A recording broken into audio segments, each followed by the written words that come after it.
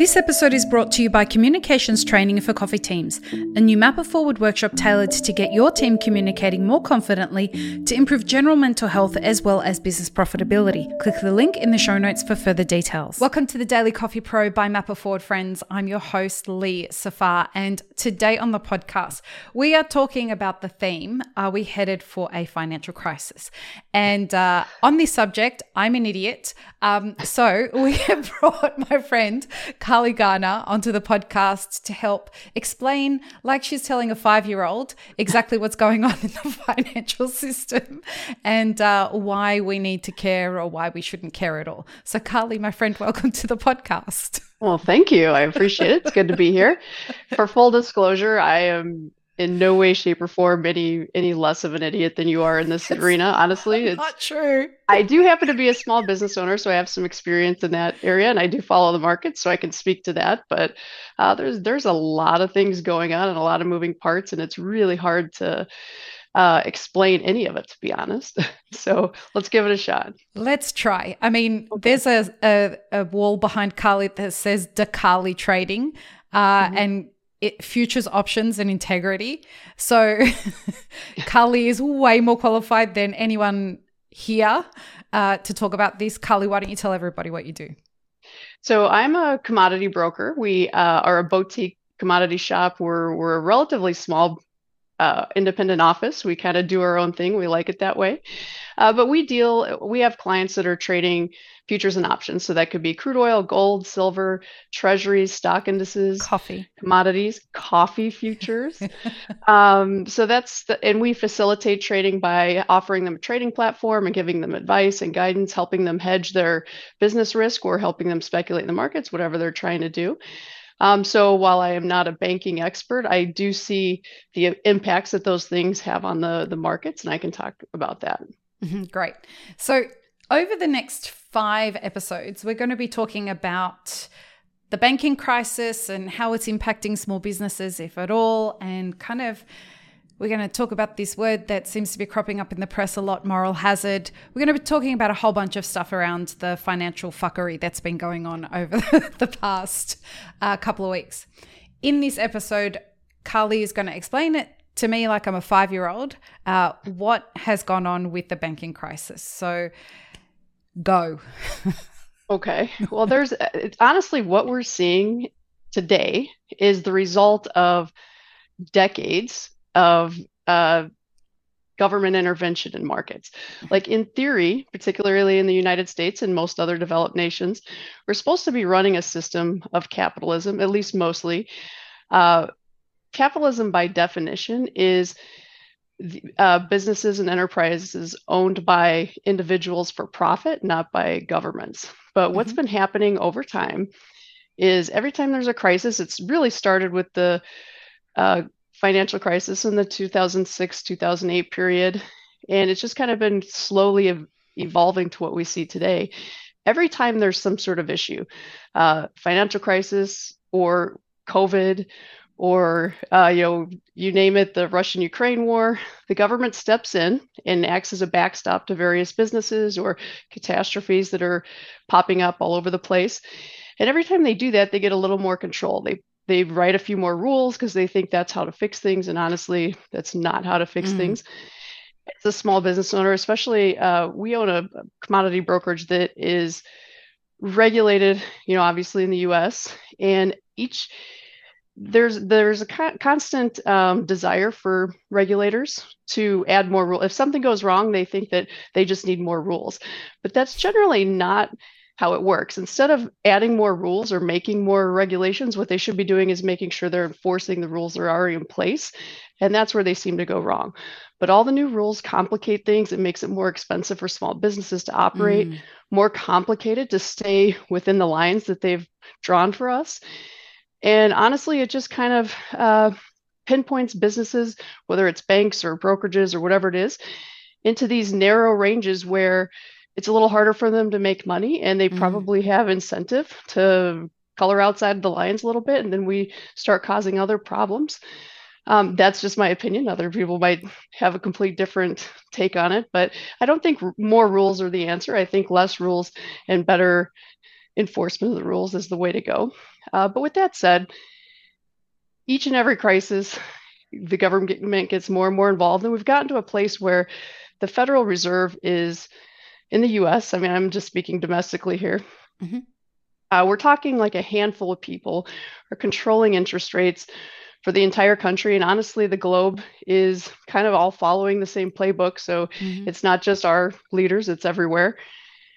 And these small number of people are making decisions that make or break businesses, make or break investment accounts. And honestly, it's a problem in my eyes. And I think that what we're seeing in the banks is there's a couple things going on. If you watch TV or read the papers, they're going to tell you that it's a risk management issue. The banks weren't managing their risk and so on and so forth. And this is the downside of capitalism. But the reality is, while the banks that are involved in this could have done a better job at risk management, I kind of almost don't blame them. I mean, yes, they should have hedged better, but the Federal Reserve keeping interest rates too low for too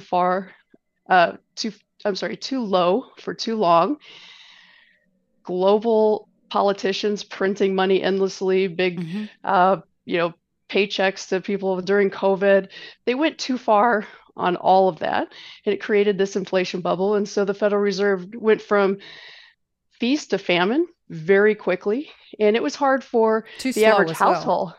Yeah, too slow, then too fast. It was like slow, and then suddenly, I mean, it's insane what happened.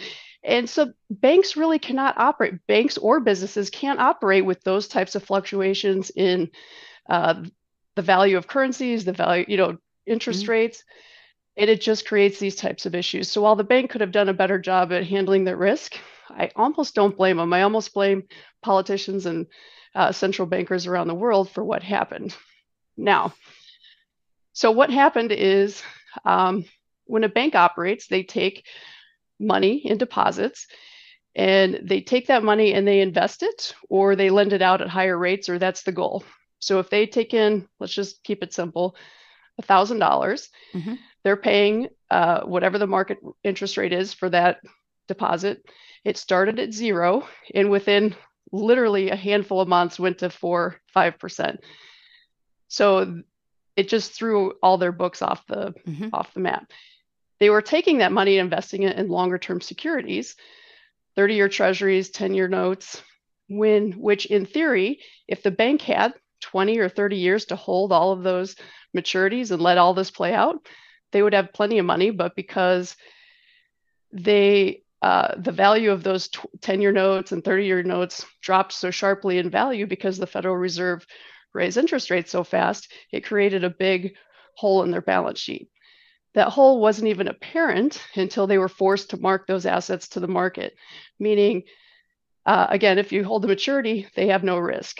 But for today, those assets are valued a lot less than what they paid for them. So that's where banks got into trouble. And then once, we live in an age where everybody has access. Yeah, that's another thing. They make... Yeah, rules are just being made up as we go, and that's a problem. But the thing is, everybody has access to Twitter, Facebook, instant messenger, and so word spreads really, really fast. And banking is electronic now. Most banks, or a lot of banks, operate with no branches. Everything's online. So if you want to take money out, it's a couple clicks of the button. So a bank run can happen like that, as opposed to used to be weeks. Now it's minutes. Yeah. So if I just want to make sure that I understand it correctly. So there's a bank, SVB. Okay. It's gone and bought, it's gone and taken the money that depositors have put in their bank, and it's decided it wants to make some money off that money while its depositors are not using it. So they take it and they buy bonds. They go and invest it somewhere. And if these investments were able to reach their maturity, they would have done very well from it. Right. But because of what was going on and what's going on in the market and with interest rates, et cetera, they were forced to tell their depositors and their investors that those investments were losing money. Right. Now, a couple things to keep just before you Yep. continue. So the two things, the Federal Reserve, before they started raising interest rates so sharply, they Mm-hmm. literally were on TV telling businesses, don't worry, we're not going to raise interest rates till Yep. 2023. It's So they were, transitory. Inflation is yeah, transitory. exactly. So they were coaching businesses and banks to act in one way, and then they turned on a dime. Mm-hmm. And again, that's really not fair to people that, banks and businesses are trying to make long-term decisions, Mm-hmm. and turning on a dime is not something that's good for any of No. them. The other thing is what they were doing really has worked almost Mm-hmm. always in history. So it's not like they were just going crazy and buying coffee futures or something weird. This is Mm-hmm. literally how banks operate, and it Yep. almost always works. But because the system is so broken and so manipulated by central bankers and politicians, uh, things change so quickly that the interest rate risk just caught up with them.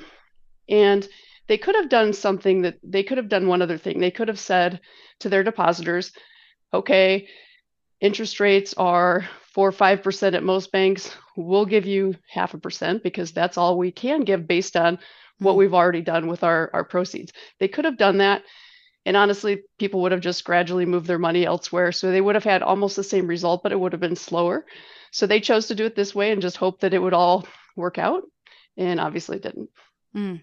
So when when the market got told that they had this exposure, Mhm. somebody noticed and decided to pull their money out. They go and tell Twitter about it, and it starts to spread across Twitter.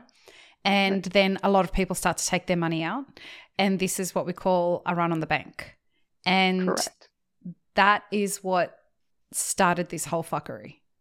Right. And it's my understanding, again, I'm not an expert on exactly who their clients were and their depositors. It's my understanding they didn't have a lot of mom and pops like us. Mm. A lot of their clients were small businesses with sizable accounts.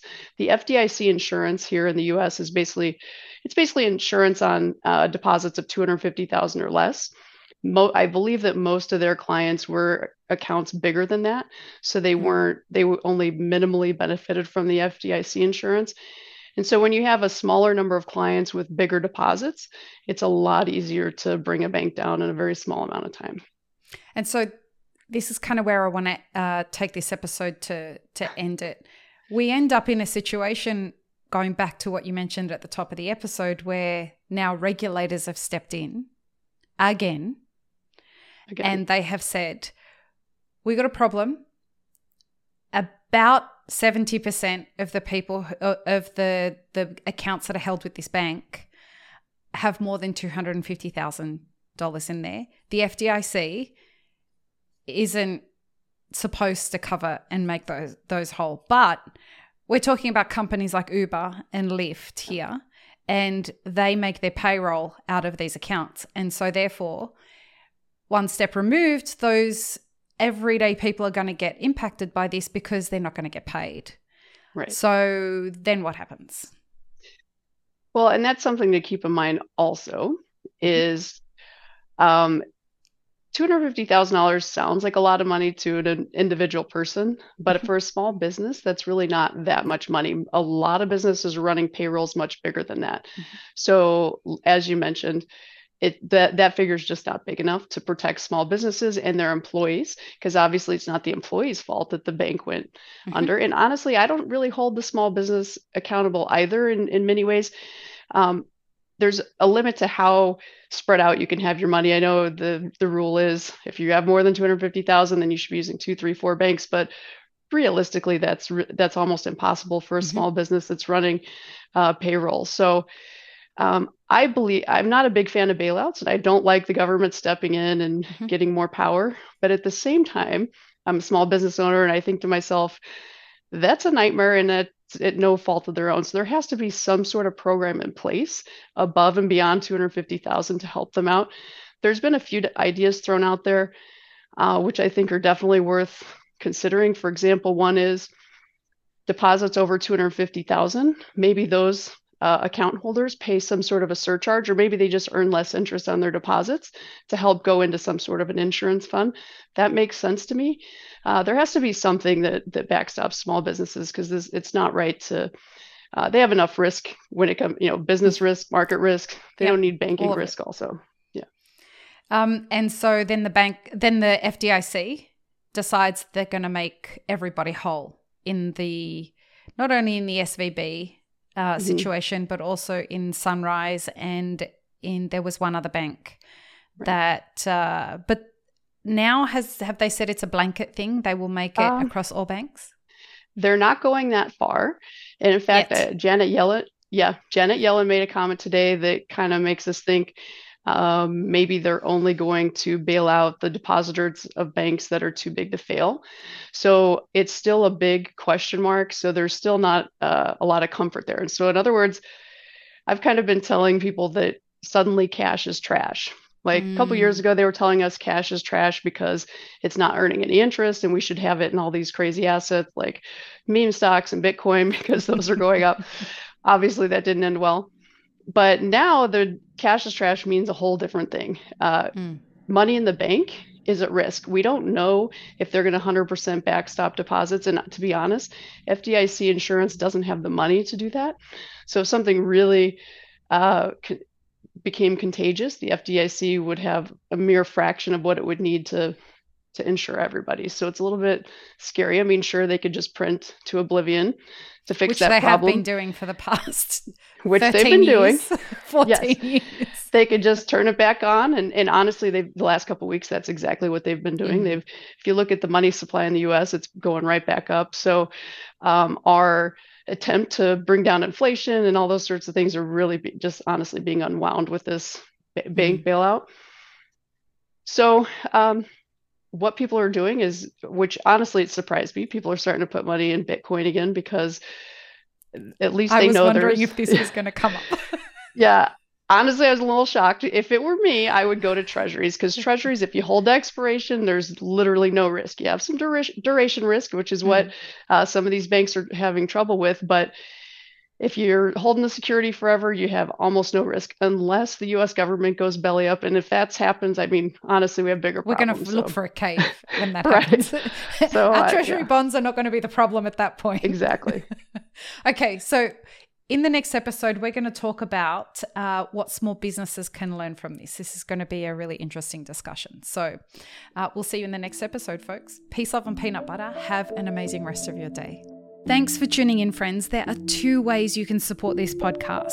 Firstly, become a paid member of our YouTube channel. Secondly, you can join our Patreon for as little as $3 a month. Both have options for exclusive ad-free content and early release content. Don't forget to subscribe and share this podcast with your friends. The Daily Coffee Pro is produced by Map It Forward, and the music you're listening to is called Run, Run, Run off of my album Laundry After Midnight. To get older episodes of this podcast, as well as more information on Map It Forward, head to mapitforward.coffee. You can find links and more information in the show notes below.